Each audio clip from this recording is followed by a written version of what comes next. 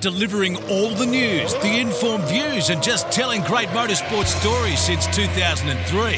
Powered by theracetalk.com. This is On the Grid.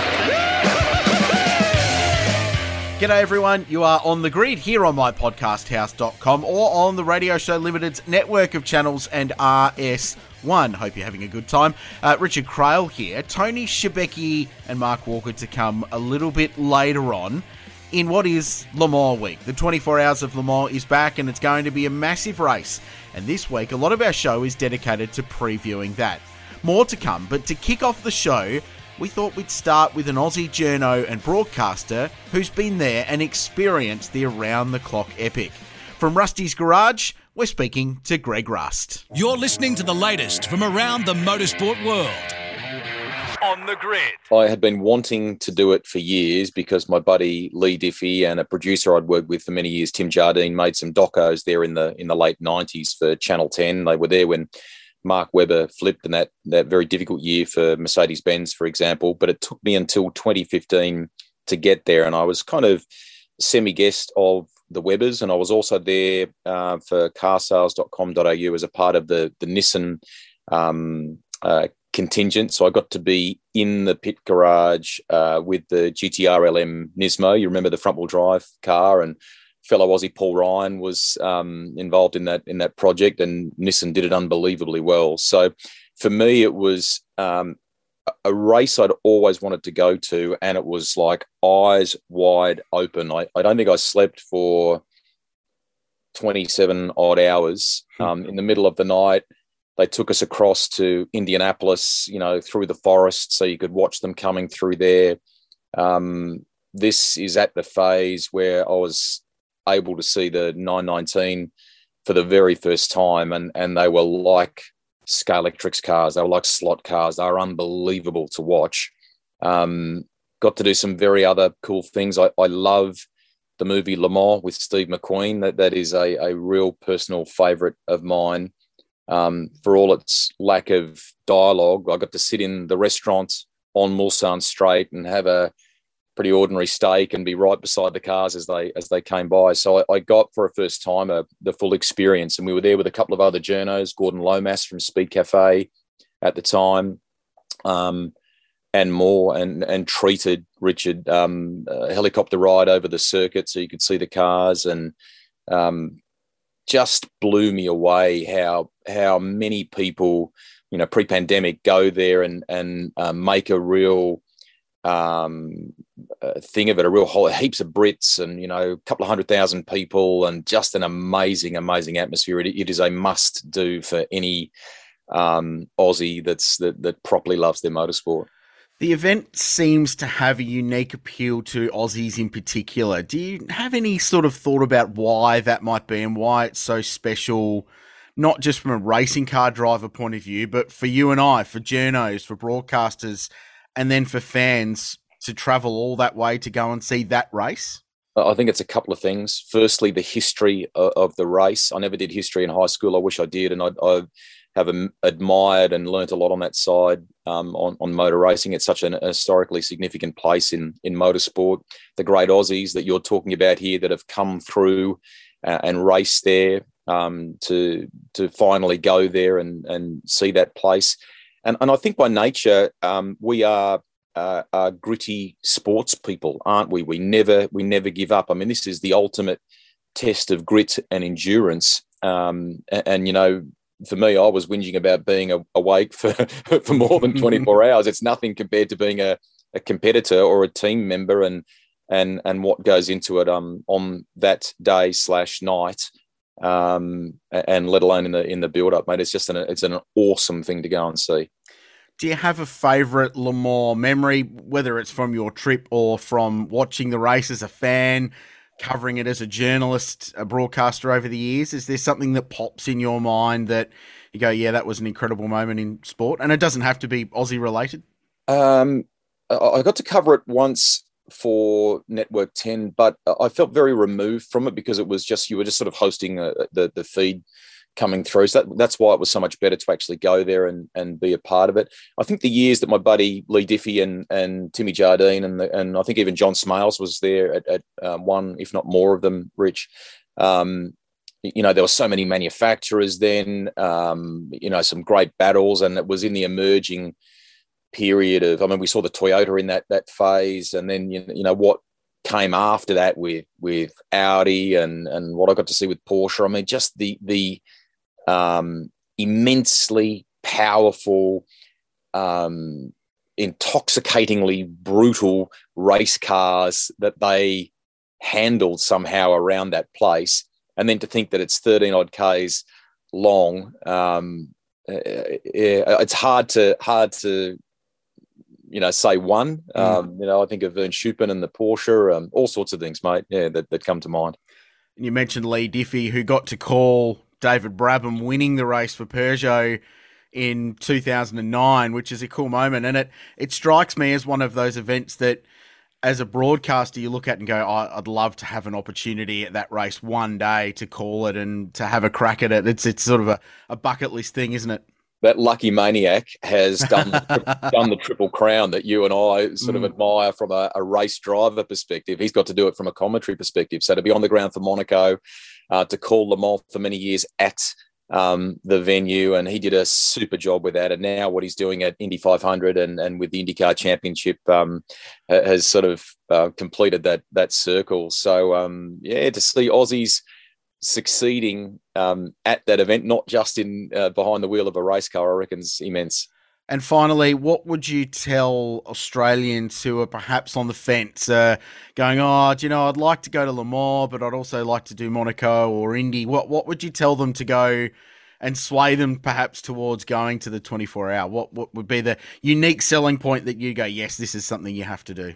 The great example I could give you is my buddy Trevor Long, who is the gadget guy on the Today Show, and he loves his motor racing, but he probably would be the first to tell you that he's not a total guru, but he has followed it for many, many years. And he went there well before me. It was like a post-high school trip that he just had to go and do. And I think he went to the British Grand Prix along the way and so on.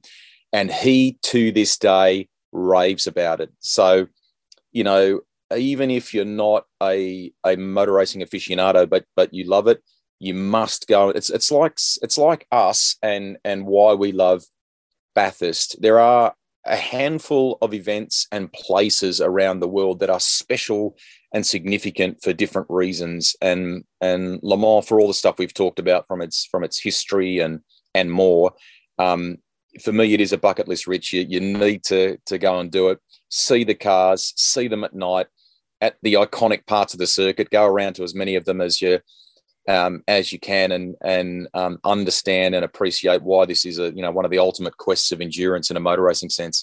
As always, we appreciate your insight. Thanks for joining us. Pleasure. Thank you, mate. There's more great motorsport stories coming next on The Grid. All right, joining me for a chat as they always do at the end of the program, Richard Crowell, Mark Walker. Hello, boys. Gentlemen and the listener, how are you? Tony Shebeki, Richard Crowell. Mark. This has gone well. It's a good start. You're supposed to introduce one of us at a time. I completely apologise, because normally I would have introduced Richard by now, but I haven't had a chance to talk to him. He's been busy gas bagging to all of our special guests. Well done, mate. Nice. No. I was trying to catch on what you were going there, but yes, I was in the lead up to the Le Mans 24-hour. We are producing a special, a 70-minute. Now, what's a documentary called when it's a podcast? Is it still a documentary or is it a podumentary, or I don't know. Either way, it's a special episode of On the Grid that will air on Radio Le Mans after Hyperpole qualifying on Friday morning our time. You can find that full TV guide on Reliably Informed on theracetalk.com. And it basically catalogues every Australian, all 40 Australians who have raced in the 24 Hours of Le Mans. So we've put that together for our friends over there at Radio Le Mans. That will air during their coverage this weekend of the 24-hour race, which is very, very cool. So looking forward to telling those stories and piecing it together. So you'll hear from Matt Campbell a bit later on in this show. That interview will also be part of this special. But the feature, I suppose, is I was fortunate enough to sit down and have a long conversation with Tim Schenken, about his sports car journey. And while Tim made it to Formula One, his sports car adventures were remarkable. Won at the Nürburgring, he won at incredible racetracks in top-level racing, was a factory Ferrari driver at the Le Mans 24-hour with Clay Regazzoni as his co-driver. So he tells some amazing stories, but to listen to it, you'll need to hear Aussies at Le Mans. That will also go live via the Race Talk and the My Podcast House Whooshka channels as always. So wherever you get your Spotify, Apple, all that, it will be live there on Friday. And the great thing about it is I'm rapt that I got involved with it because I've had all these stories about Tony Gaze and Lex Davison in my head, and it was just good to be able to tell them finally. Yeah, right. Yeah, how'd you go scripting those, Shebex? Was that work all right for you? It took a little bit of time to write it all down, but... Yeah. Some amazing stories, though. The Tony Gaze is well documented. The marriage to Lex's wife, it's an amazing... Not coincidence isn't the word I'm looking for, but just the way that all happened and tied in together is just fantastic. Well, we talk about the Davison dynasty, but imagine, you Will and Alex and James, you've got two grandfathers, one step, one real, who are the greatest, the first four-time winner of the Australian Grand Prix, one of the goats of our sport in Lex, and Tony Gaze, the guy who gave Lord March the idea to make Goodwood. It's pretty remarkable, isn't it? Anyway, you'll be able to hear all those stories and more in a special edition of On the Grid, Aussies at Le Mans later this week. Are you a big Le Mans man, Mark? I think I am this year because I'll be at Richard Crail's house and I've been promised that all screens in the house will be 24 hours of Le Mans all everywhere. So I can't miss it. Can't wait.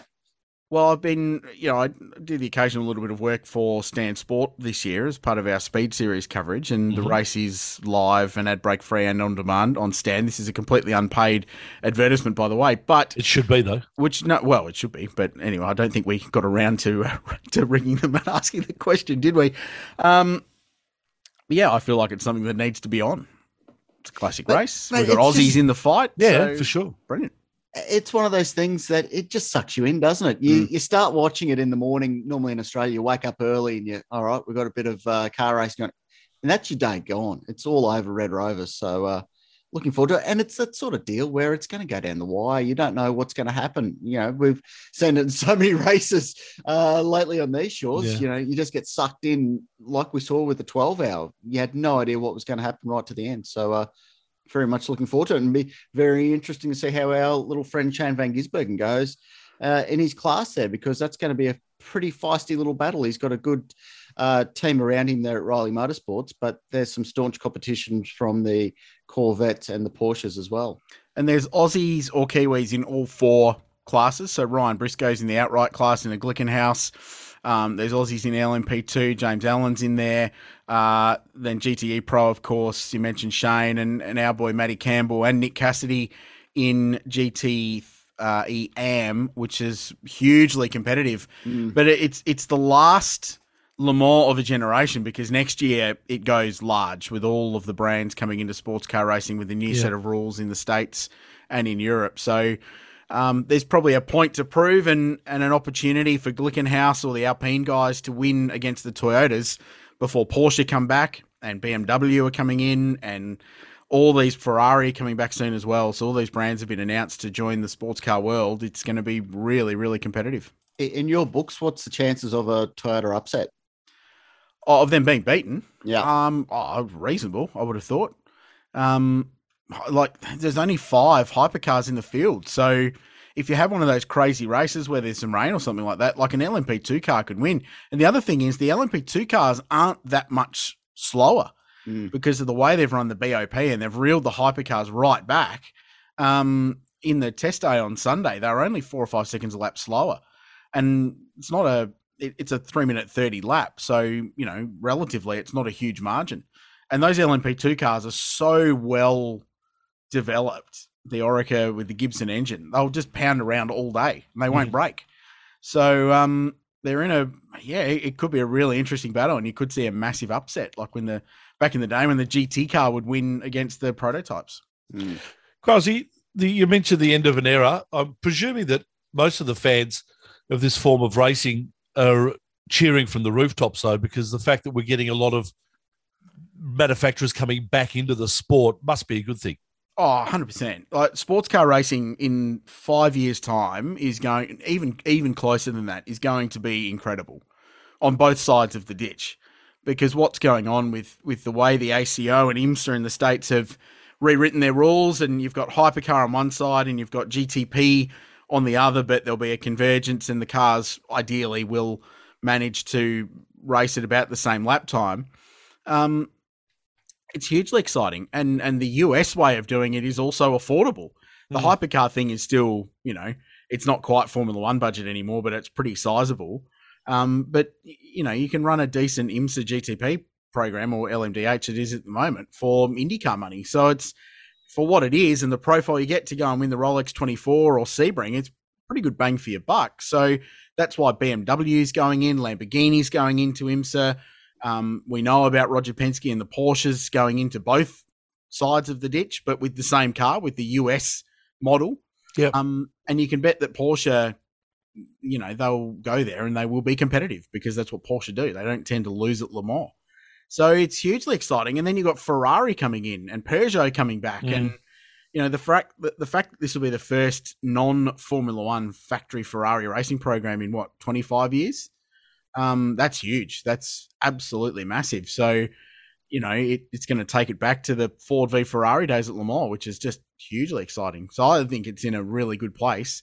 Manufacturer retention will be the key, but, we're going to make hay while the sun shines, and we're going to get at least 5 or 6 incredible years where, there could be 25 outright prototypes contesting Le Mans 24-hour, and it could be the most competitive era the race has ever seen. Well, GT racing seems to be coming back into relevance, doesn't it? To the extent that we talk about the relevance of supercar racing now, and the 6-litre V8 supercar engines, and the relevance of that to what you're allowed to drive or what you want to drive on the street with petrol at $2.20 a litre and all that sort of stuff and the like. So GT racing sort of comes back into a bit of relevance because while they're sort of big fast cars, they're not generally tank guzzlers. Yeah, but I think it's aspirational, isn't it? I've never bought the whole, it's got to be road relevant argument for motorsport, especially touring car racing here in the first place. It's a show. It's a sport. Like, people go and watch big, loud V8s racing at Bathurst because they can't afford to run them on the road. So, and it's something aspirational, and it's the same for Formula One, and that's probably more of a showcase. GT racing's always been a little bit different in that it's more of a technological showcase, I think, because there's more freedom that the brands can do their own thing. And, we saw the Audis with the diesels and the Peugeot, like David Brabham won with a diesel-powered Peugeot, and that was before Dieselgate, when it was the thing to have in Europe. So, that was a relevant real-world crossover to their motor racing program. So, it's great. I'm happy for sports car racing to be exciting. We just need around here now. And if COVID did one thing, it probably put us 5 years behind getting a WEC round, because I guarantee you that was the ultimate plan for having Asian Le Mans at the Bend, which we saw in 2020, and it was a fabulous event. But it's run by the same people that run the WEC, and the Sheehan family don't do things by halves, and the ultimate plan, and the boss of the World Endurance Championship came to that event.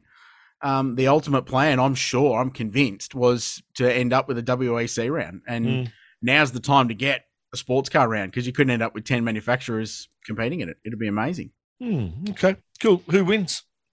Oh, look, outright, hard to go past the Toyotas, isn't it? But the Glickenhaus cars look pretty competitive, and they've got good drivers, and the Alpine's been fast in WEC. So I'm not going to call it. It's wide open. Too hard to call. But Penske are running an LMP2 car with Philippe Nasser, Dane Cameron, and Emmanuel Collard driving, so they're probably right up there in the outright stakes, as well as class contention in their last run before they become a Porsche factory team. Yep, you stole that one from me. There's the Penske factor there, isn't it? I mean, it doesn't really matter. They'll come good on race day. And I agree with you. Thank you. Whoever you reckon's going to win, I totally agree with that. All that No research you other did, ones. researching the old Australians, Shebex Well, that was running the it. old Australians. It bears no relevance to this year's race, does it? Yeah, sure. And we should mention, and we'll hear from him later, but Matt Campbell driving with Michael Fassbender. That's pretty cool. Probably not going to win, let's be honest. But what a cool thing for Matty to be drafted in to be part of that journey that Fassbender has been part on for the last 4 years. It's fantastic. Yeah. We may have already heard from Matt Campbell. Well, no, we wouldn't have because No, that's coming later in the show. Okay, cool. We talked about this. I'm getting very confused. You are. Carry on. I'm not confused about what's happening with wildcards and supercars at the moment. There seems to be a few of those named at this time in regards to Bathurst 1000 in October, and Craig Lowndes gets himself another seat. What do we think, boys?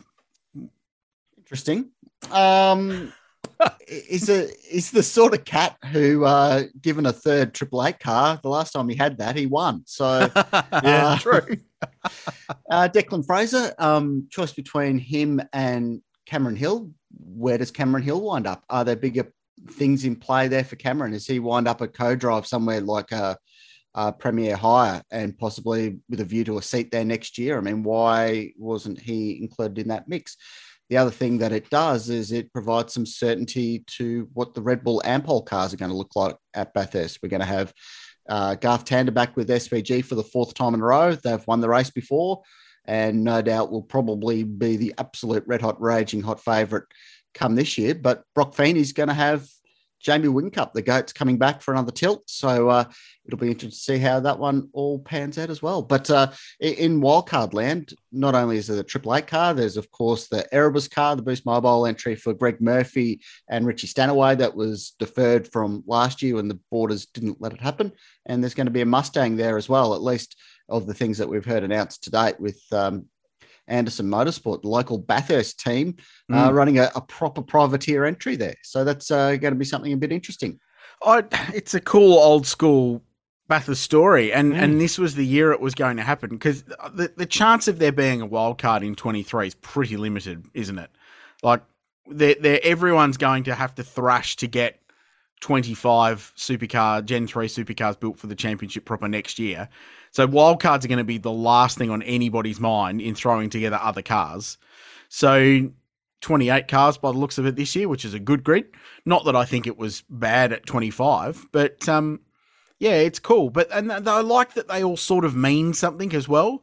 So you've got Lowndes and a young gun in one, and then you've got one of the greats in Greg Murphy and one of the more controversial talking point, out there drivers in Richie Stanaway in another, and then you've got a Bathurst local in a third one. So each of the wildcards has got a really good story. Well, I think that's what a wildcard should have. It shouldn't just be a car for the sake of being a car in the race. If we're going to stray away from having just the core supercars grid and the core franchises that are part of it, let's make sure that they all actually mean something and have a role. And I think that's pretty cool.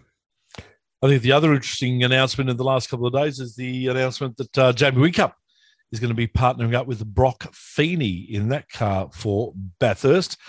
That's a lot of experience going into that car for Brock. It is, but it's with a driver who won't have driven a supercar outside of a ride day since, Bathurst last year? Yeah. So there's something to be said for miles. But hang on, but that goes to most supercar co-drivers. Yeah, most of them won't have had too much time. If you follow Greg Murphy's Instagram, he's in a race car at Hampton Downs every other week, and Lowndes did the 12-hour, and he did Carrera Cup last year, and Declan Fraser's in Super 2, and Mike Anderson's in Super 3, and whoever his co-driver is probably in that too. So Jamie's, yes, he's the GOAT, but he's going to be pretty raw alongside a rookie who's admittedly been there before. But yeah, it's a big ask for both of them to get up to speed. And in my mind, it makes that team even more centric on SVG and Garth Tander to land a big result, because it just opens up some cracks, I think, in the other cars to perform across the course and be there on lap 161 and be fast enough to be in the mix. So where do we see the Lowndes wild card in the finish of this? Because the history of wildcards at Bathurst, they've been going back to, what was it, about 2009, 2008, when we started the current wildcard program.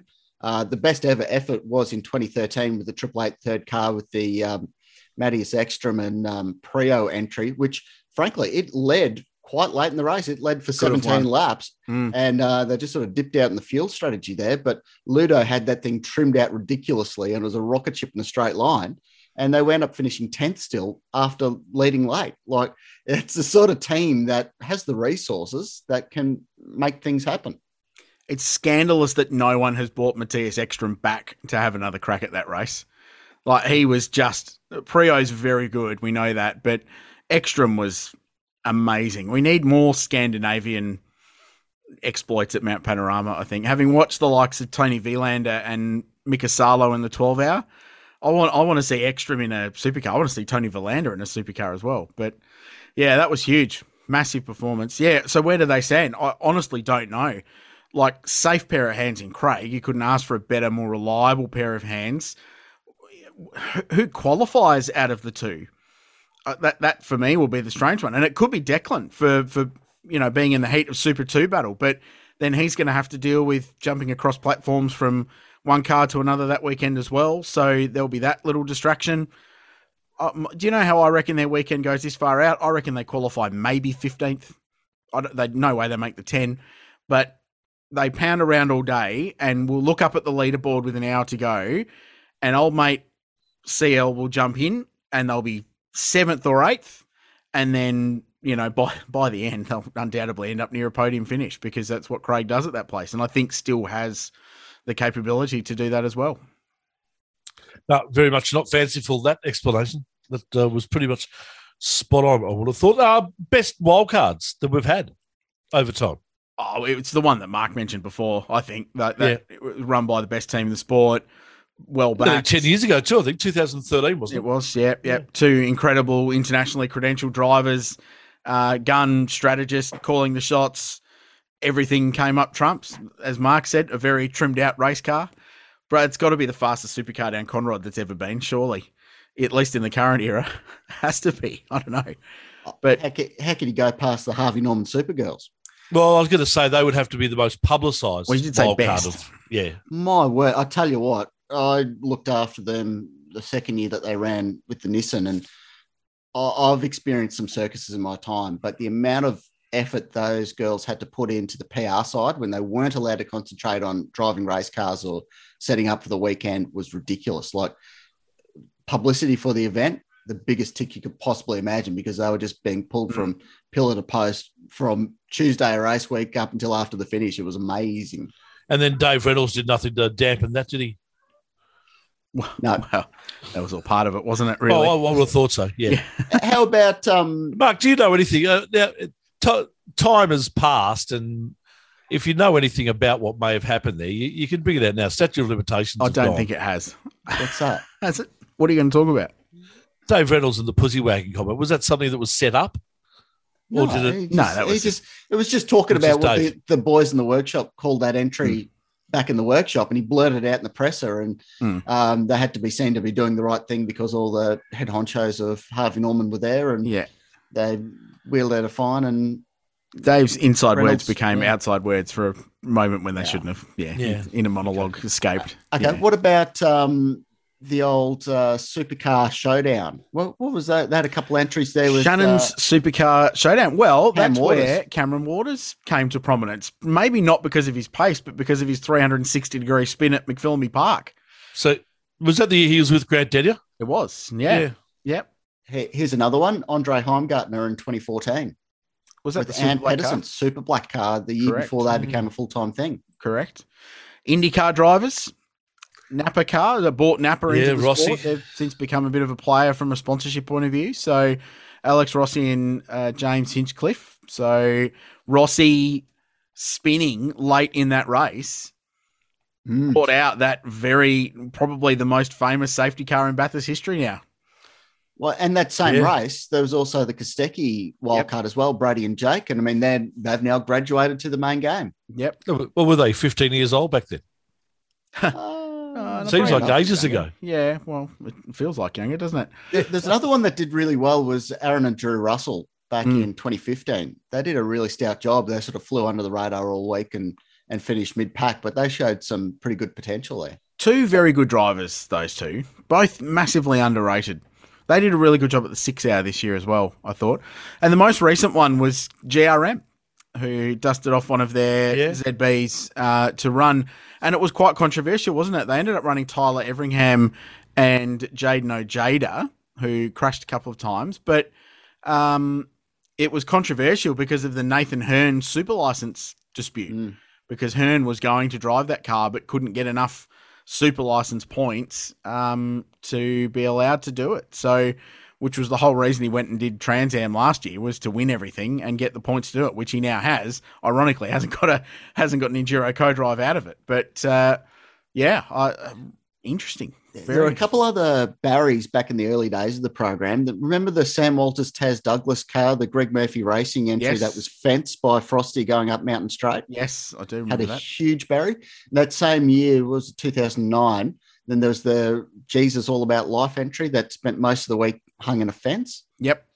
There was an old Triple Eight car. Then 2010, Rod Salmon had an entry there, another Greg Murphy car, but he wound up yoinking himself out of the seat there because he wasn't fast enough, and he also hit a few things. Was Jeff Emery driving that car? Yeah, it was Emery and Zakanovic. Zakanovic, that's right. Yeah. Marcus got the call up. Yeah. It's good. Good times. I like it. And it does carry some of that old Bathurst privateer sort of tradition into the modern era of the 1000. I don't think it's necessary. I don't think it detracts. I don't think it adds an enormous amount to the race. I don't think it detracts from it either. But it's nice to have those additional little subplots throughout the grid to add to the Bathurst storytelling. We've had some big names come down as co-drivers as well for the Bathurst 1000. Not talking about wildcards here, but who is the person who disappointed the most? Jacques Villeneuve? Did he do the 1000? No, he was a seat filler in Townsville and QR. Oh, okay. When Murph was sidelined. Yeah. The biggest disappointment of a co-driver. So he wasn't down here when we had all the international co-drivers. He did the Gold Coast, but that was only Gold Coast. He definitely did the Gold Coast. There's no doubt about that. he did everything. Oh dear. Good point. I don't think that was fair. That's not a fair real indication of how good a lot of those people were or how much of a stuff they really gave about what they were doing. No. Yeah. No, and it is unfair, you're right, to the extent that they're being put into one of the greatest tracks in the world, into a car that's totally foreign to them. I don't know what you expect. A track where the fast line is in the fence, and correct. You're either really in the fence or you're not in the fence and going slowly. So yeah. What about best co-drivers that aren't supercar legends? So right now, Garth Tander is clearly the best co-driver you could possibly have, right? If you're Shane Van Gisbergen, but best non-supercar co-driver that's come in. I would make, given it's Le Mans week, I would make an argument that the best co-driver that's ever come to race at Bathurst from overseas especially is Jackie Ickx, who was part of that famous Ford 1-2 in 77 with Alan Moffat. But he came to Bathurst as a 3-time Le Mans winner and as I think 6-time Grand Prix winner with Ferrari already at that point in his career. So it's hard to get more credentialed drivers than the great Belgian, who won the race, of course, with Alan in that famous 1-2 finish in the Falcon XC hardtops. You've bowled a wide there, Richard. You're missing the obvious one. What's that? Warren Luff. Warren Luff. See, I just tend to think of him as a full-time driver because he is omnipresent. He's the greatest hair in motorsport. He's going to finish third this year. I don't know how, but he's already finished third. It doesn't matter who he's with. Sterling Moss of Bathurst, isn't he? Although there's that Glenn. No, you don't want to be Sterling Moss at Bathurst. No, they went badly, didn't it? No, well, Luffy. No, you're right. Very different because Luffy actually gets beyond lap 1. Well, Luffy ends up on the podium, doesn't he? More times than not. More often than not. Most of the time, yeah. His track record there is just ridiculous. We had Warren on the show early this year. I recommend you go back into the archives and listen to it, because Luffy's always a very engaging chat and always great fun to have on the show. But so this is him back to 2012. Fifth, you third, Googled it quicker than I did. Second, non-finish in 16 when he got fenced with that McLaughlin mess at the end. Third, did not start when Garth got fenced in practice. Third. It's just bonkers. He's due a second again, isn't he? Just really to even up the seconds and thirds. Yeah. Like, I don't know anyone in the paddock that would begrudge a Warren Luff Bathurst victory. No. No one. Like, finished 5th last year with Brycey Forward, who's having a shocking time at Walkinshaw, but still managed to drag the thing into the top 5. Just remarkable. It's worth noting that his Bathurst 12-hour results include a second and a third, but no win either. Can you put Thomas Mazzera in that group of famous Bathurst co-drivers? Yeah, but he was a co-driver before he became a famous touring car driver. Really, he won Bathurst first, and then he was the Holden Racing Team driver. But yeah, probably. Hey, he raced at Le Mans. I heard recently. Yeah. Who wrote that part of the script, Mark? Was that you? It must have been me. Yeah. Interesting. Sure. Interesting. Very good. No, like it. I like the wildcards. Good to see them being announced nice and early, and just thank God they can actually happen this year, right? Yeah, exactly. Wildcards in the Indy 500 have been plenty as well, but that was a couple of weeks ago, so we won't cover that off now, but we will cover off Detroit. Yes. Willpower. How's his stats? Yeah. Isn't he ridiculous? It is. Like, all time, he is top 5. Yeah, he is crazy, isn't it? The 5th most IndyCar races of any driver in the history of the sport. He's 1 win behind Michael Andretti, who's one of the greats of IndyCar racing of all time. This is the stat that gets me. He has won a race for 16 consecutive seasons in top-level US motorsport. That is utterly astonishing to have that kind of career longevity. I mean, he is one of the greats, and, he probably should have 4 championships. The Indy 500 win was the Indy 500 win. He should have won the title more than he's won it, but he's an IndyCar champion, a 500 winner. His stats are phenomenal, and the fact he's still going at 41 and is still as absolutely good as Pato O'Ward or Marcus Ericsson or any of these, Colton Herter, any of these young guns coming up through IndyCar, they're all being heralded as the next generation of the sport, and they are. But Will Power's there, and he's back in front of the championship and still winning races, and this time not doing it from pole. He's doing it from, 10th on the grid? 15th, I think it was. And strategy. Like, it was just such a wild strategy play there towards the end, and he just held on. Lucky that the race didn't go a couple laps longer than it did. But, like, I remember when I was a kid working for Auto Action, writing his state-level Formula Ford reports. And then the Honda Young Guns on the Gold Coast when he took it serious. Like, he was a serious race car driver. A few of the guys were out there to see how much damage they could inflict on a Honda Integra. But Will was serious about it. He wanted to win the prize, and it's amazing. And he's gotten there on talent. Like, it's not like he had the rich father who bankrolled him through international motorsport. Like, he had some backers behind him, but they backed him because he was good. I mean, you look at what he did in A1 GP and then the whole story. It's been banged out so many times. But, look at that podium on the weekend. Will Power 1, Scott Dixon 3. Yeah. Combined age, 84? It's just so good. Well, we see him as that. Do the Americans see him as that as well? One of the greatest ever? Probably not, because he's not a Yank, but that's what I thought. He's very highly respected. There's no doubt that everyone knows he's a fierce racing car driver and one of the best IndyCar drivers, for sure.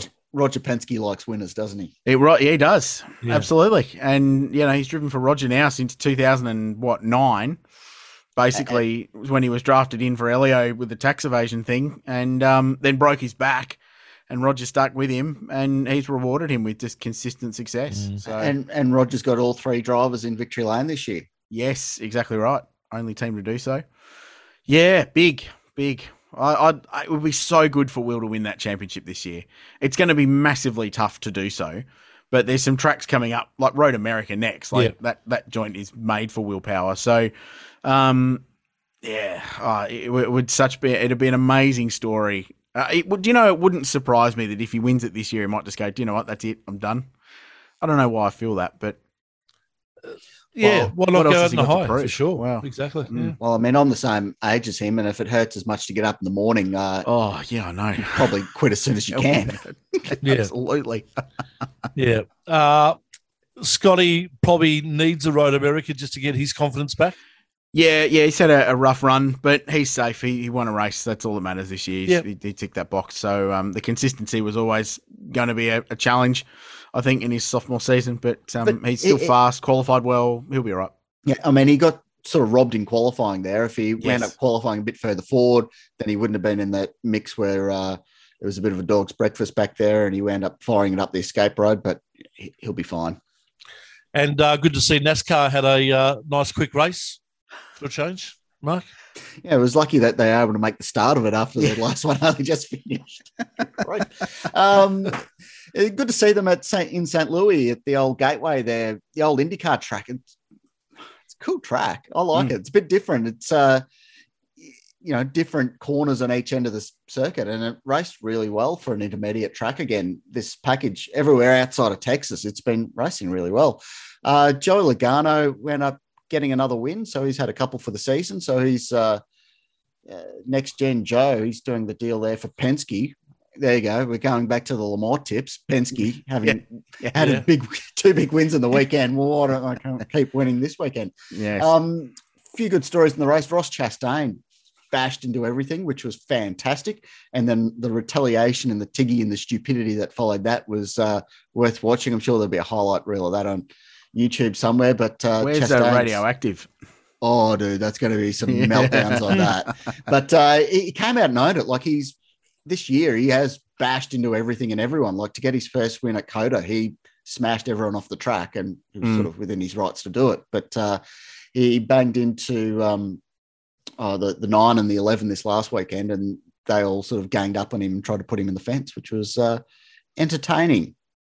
But they're off to Sonoma this weekend, so back on the road course. So there's plenty of opportunities to square up with all your friends there. What time does that race start, Mark? Is that in the TRT TV guide? Sure is. 5:30 in the morning. On Monday? On Monday morning. So Reasonable the race time. started about 6 a.m.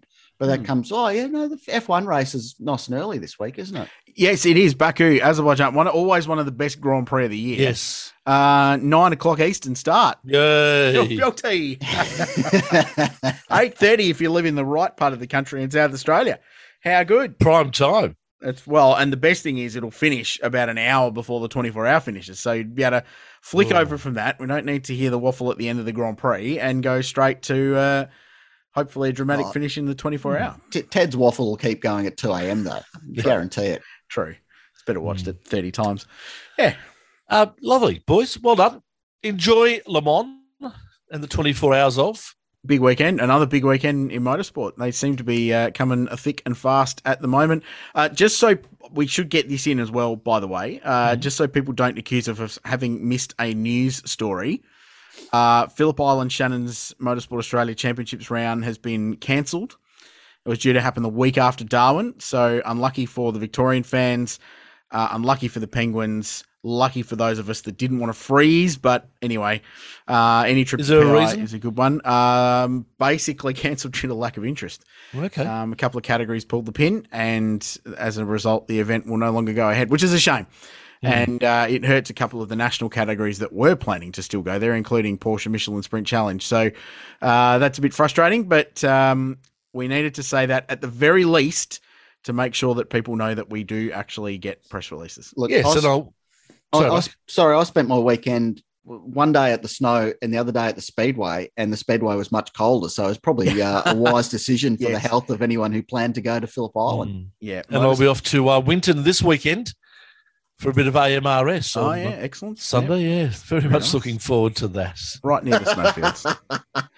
Put some antifreeze in your car there and yourself. Good idea. Good idea. All right, boys. Have a great one. We'll talk next week. Thanks. Coming up next, we talk to Matt Campbell ahead of his return to the Le Mans 24-hour this weekend. You're listening to the latest from around the motorsport world.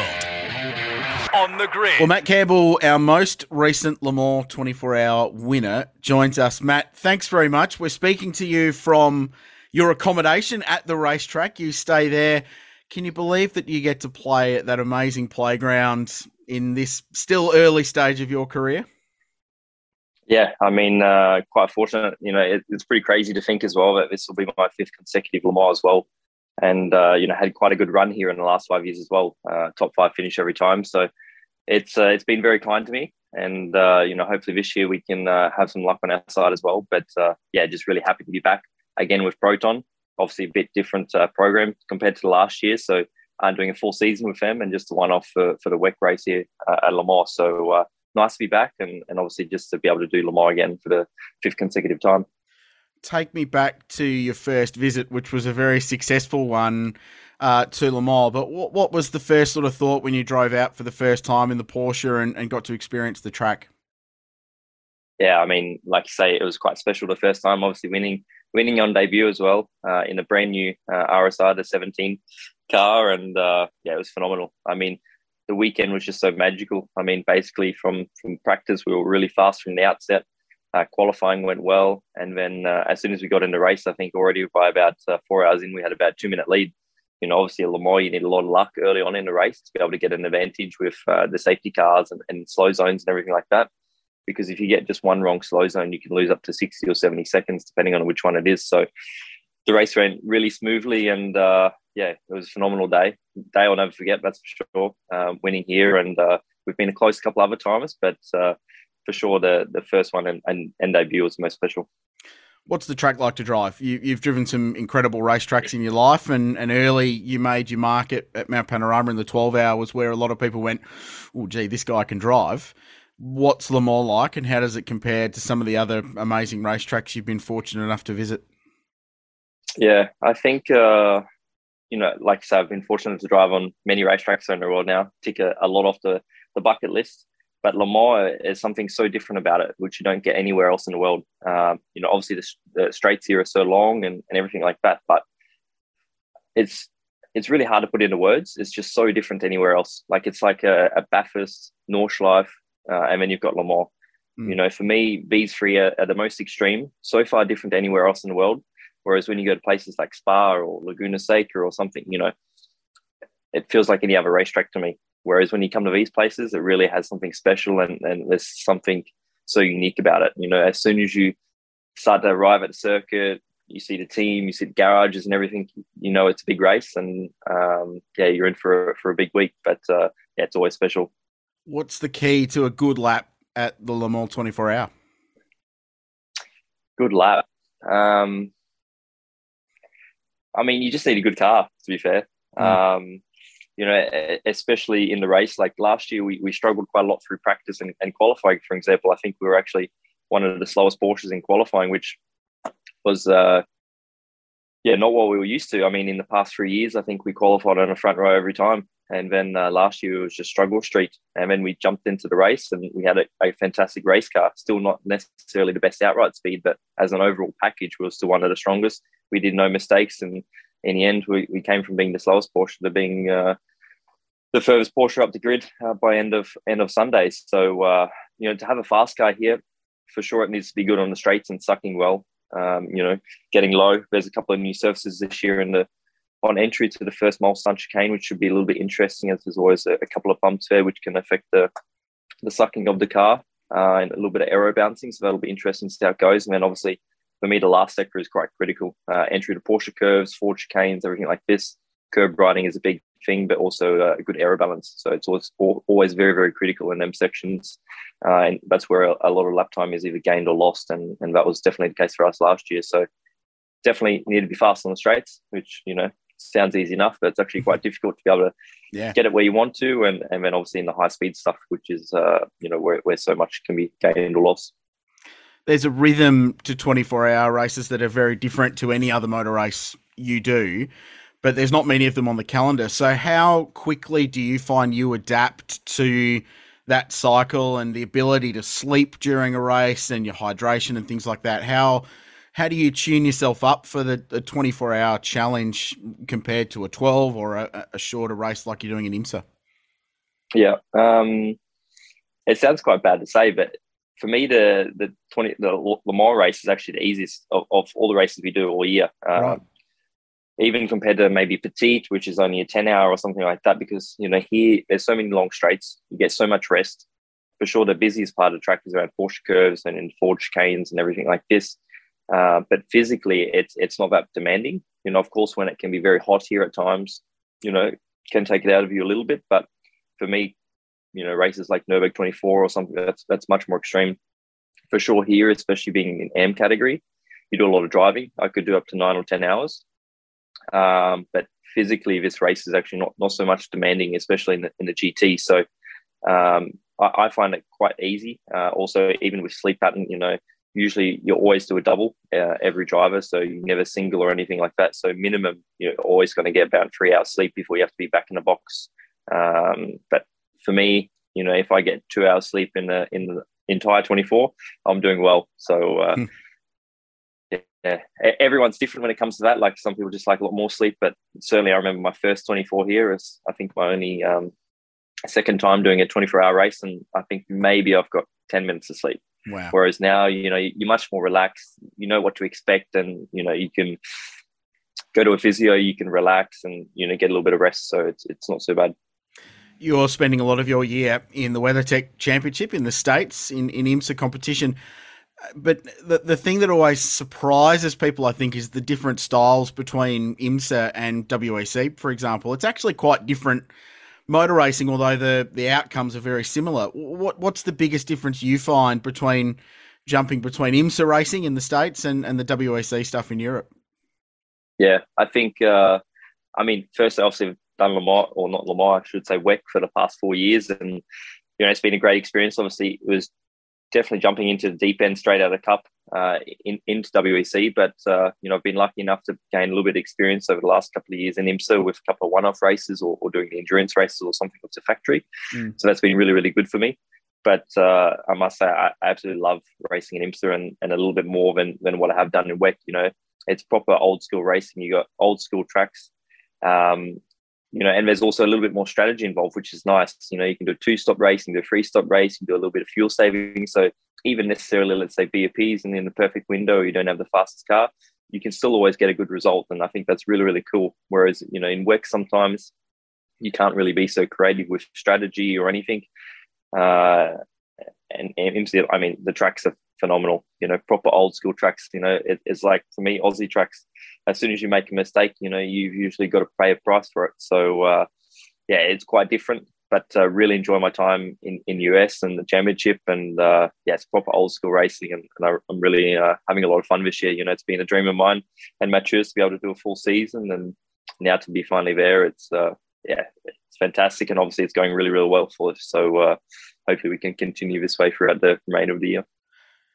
GT racing's great, and GTE is a very competitive class, and the AM class in particular is always sensationally close. But surely you've got one eye on what's going on with Porsche, a brand that you've been associated with since day dot, and what's going on with Roger Penske and the brand in the future. So do you have an eye on that? Do you feel, pressure's the wrong word, but do you feel like there's an eye over all of the Porsche drivers around about the makeup of both the IMSA and WEC prototype programs when Porsche comes back into the top class of sports car racing? Yeah, definitely got an eye on, and so does Porsche and all of us within the Porsche driver group. All of us factory drivers, obviously, we would love to be in that position to be able to go back to top level prototype racing, and for me to be able to get such an opportunity, it was always a dream, especially when I joined Porsche at the time. I was still in LMP1, and you saw the likes of Earl Bamber obviously coming up through the pyramid, and for myself that was that's sort of the last let's say the top of the pyramid for me, and the last one I want to tick off. We've had a fantastic progression throughout my career, and especially once we joined Porsche, and for me, that's where I would love to be at some point one day and get to the top level prototype. Going for overall victories at such races with Porsche, that's the absolute dream. So, have to wait and see. But, for sure, that's what I'm looking for. And the potential is so cool that you could do Daytona 24 in a prototype, Sebring, Petite, of course, but then there's also the opportunity that you could float over to Europe and do Spa and, of course, Le Mans 24-hour and have a crack at an outright win. So I'm sure there's a lot of lure there. Tell us about your campaign this year with Proton. Cool to be back with that team, but a couple of different co-drivers this year. Yeah, quite a lot different to what I'm used to. Same team, same environment, all the same people, but different car this year. So obviously in the past 4 years, we've been with Christian Reed, a couple of different silver drivers over the last couple of years with Ricardo Pera and also Julian Enlauer. But this time, joining Michael Fassbender and Zachary Robichon. So obviously I'm quite lucky. I knew Zach from the couple of outings I've done with Faf over the last couple of years. And obviously for Michael, this has been a long 4 years to be able to get to this point, to be able to do Le Mans.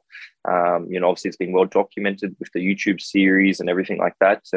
And for him, obviously it's this is his pinnacle. This is what he's worked for the last 4 years with Porsche, getting to this point, obviously competing in, I believe it was Porsche Cup Deutschland, and then obviously in ELMS for the last couple of years. So he's had a lot of progression. He's improved a lot. And, obviously for me, having the experience over the last 4 years is just trying to help Zach, but also mainly Michael get up to speed and, try and get to the finish line on Sunday. That's our ultimate goal. And, it's fantastic working with the guys. I've been able to spend a little bit of time with them already, and it's very laid back, relaxed, and I'm sure that will change a little bit next week when we get close to the race. But everything's been going really well. We've been getting along and having a lot of fun at the same time.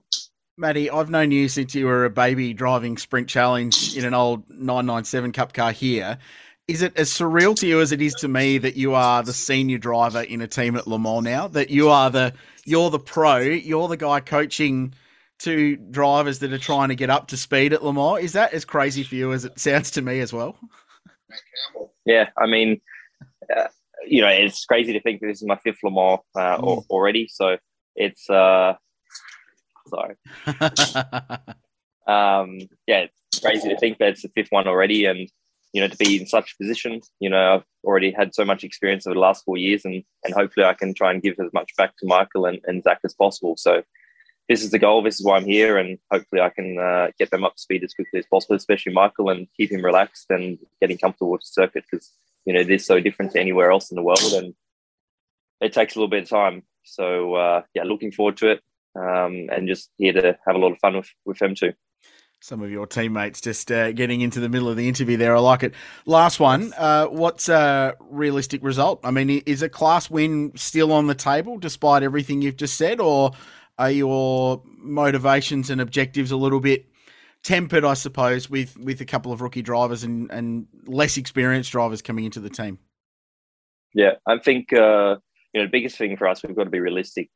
We want to get to the end of the race. That's our main goal and number one priority, to be able to get to the end. Obviously, we've done, especially Michael has done such a huge amount of work to be able to get to this point. And obviously he wants to see that finish line on Sunday next week. So that's priority number one. And then obviously result is number two. Obviously we would love to go for the victory, but there's some really fast driver lineups this year in GTM, as it has been in the last 3 or 4 years. So that's going to be a real big challenge and tough.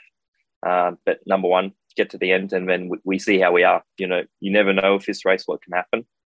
And we just hopefully get a good start, get into a rhythm, and then see how things progress. Anything can happen at this race, and a lot of luck needs to be on your side as well. Mate, we love that you're still flying the Aussie flag. You're doing an awesome job. We're all very, very pleased to see what you're achieving over there. Best wishes for it. We'll all be following the 24-hour very closely here down under, and I hope you have a good weekend. Yeah, thank you very much, mate. Good to see you. Matt Campbell joining us here on the grid. And finally, here's the Race Talk's own Dale Rogers with his own personal Le Mans 24 experience. The Le Mans 24-hour can be very hard to describe. Whilst many of us have seen video, live TV or in-car footage, it's not until you set foot into the Le Sarthe circuit that the enormity of the event and the circuit itself hits you. The track measures some 13.6 k's. A lot of it is inaccessible to the public, but the areas that are simply breathtaking. And this circuit is fast. It's damn fast. The quickest lap was recorded during qualifying by Kumi Kobayashi in 2017 from behind the wheel of the Toyota Hybrid. Kobayashi managed to lap the circuit in just under 3 minutes 15 at an average speed of almost 157 miles an hour. But my visit was in 2008, the era of the LMP1 entries of the Audi R10 TDI and the Peugeot 908 HDI. 3 each of the main contenders. Bolstering the LMP1 class was 16 normally aspirated V8s from the likes of Lola, Courage and Pescarolo, and a further 10 LMP2 cars. In this era, a huge number of the 55 entries were indeed prototypes across the two classes. Of interesting note were 2 entries that were rejected for the 2008 event by the ACO from Team Penske, who had submitted their ALMS-winning Porsche RS Spyder Evos. The French have very strict criteria to knock back the captain. The GT1 and GT2 classes, as they were known then, were dominated by the ubiquitous yellow Chevy Corvettes, the Ferraris, Porsche, Aston Martins, and little has changed in this class over 14 years with all those marques still running. Prior to the 3 p.m. Saturday race start, I was on the grid with Alex Davidson, who was driving the factory-assisted Team Felbermeyer Proton Porsche 911 GT3, his father Richard and wife Fiona. We were just taking in all the pageantry and the awesome build-up of this race. The 55 cars sit at 45 degrees on the main straight with all the crews lined up prior to the start. The drivers, of course, no longer run across the start-finish straight to jump into their cars and blast off, but you just get a sense of history and energy that this race exudes. And the crowd, reportedly 245,000 people in 2008, and they all find their own enclaves around the track. The Dutch, the English, the Italians, and of course the French. It's a remarkable Eurocentric event for a visitor from Aussie. After watching hours of the race from Le Mans Club facility, night time began to fall and the spectacle again changed. The iconic Ferris wheel and the parties began at every corner. A trip to Arnage was the first after-dusk journey. Watching the cars fire down through Indianapolis and into the slow Arnage corner is amazing, and the speed of the oh-so-quiet diesel turbo V12s of that era as they lap the GT cars is just jaw-dropping. Confidence in your action at Le Mans is indeed needed in spades. Around 4 a.m. on Sunday morning, Richard Davison and a friendly USA fan we'd picked up and I headed off to the Porsche curves. At the Porsche curves, it was the Dutch. Hundreds of spectators with Dutch flags, campfires and the smell of sausages mixed with plenty of Heineken ensured you knew where you were. The English and French, of course, also have their own areas spattered around the track at Les Arths. As we're watching in awe the mix of LMP1 and 2 cars and the slower GT cars through the Porsche curve section, the rain started. One of the things our great mate, photographer Andrew Hall, had said is to make sure you have your camera out for the sunrise. Well, if grey rain and low cloud is anyone else's idea of a brilliant sunrise at Le Mans, it wasn't mine. The rain stayed for much of Sunday morning and into the early afternoon, but it was an absolutely gripping battle between the Audi of Alan McNish and the Peugeot of Nicolas Minassian.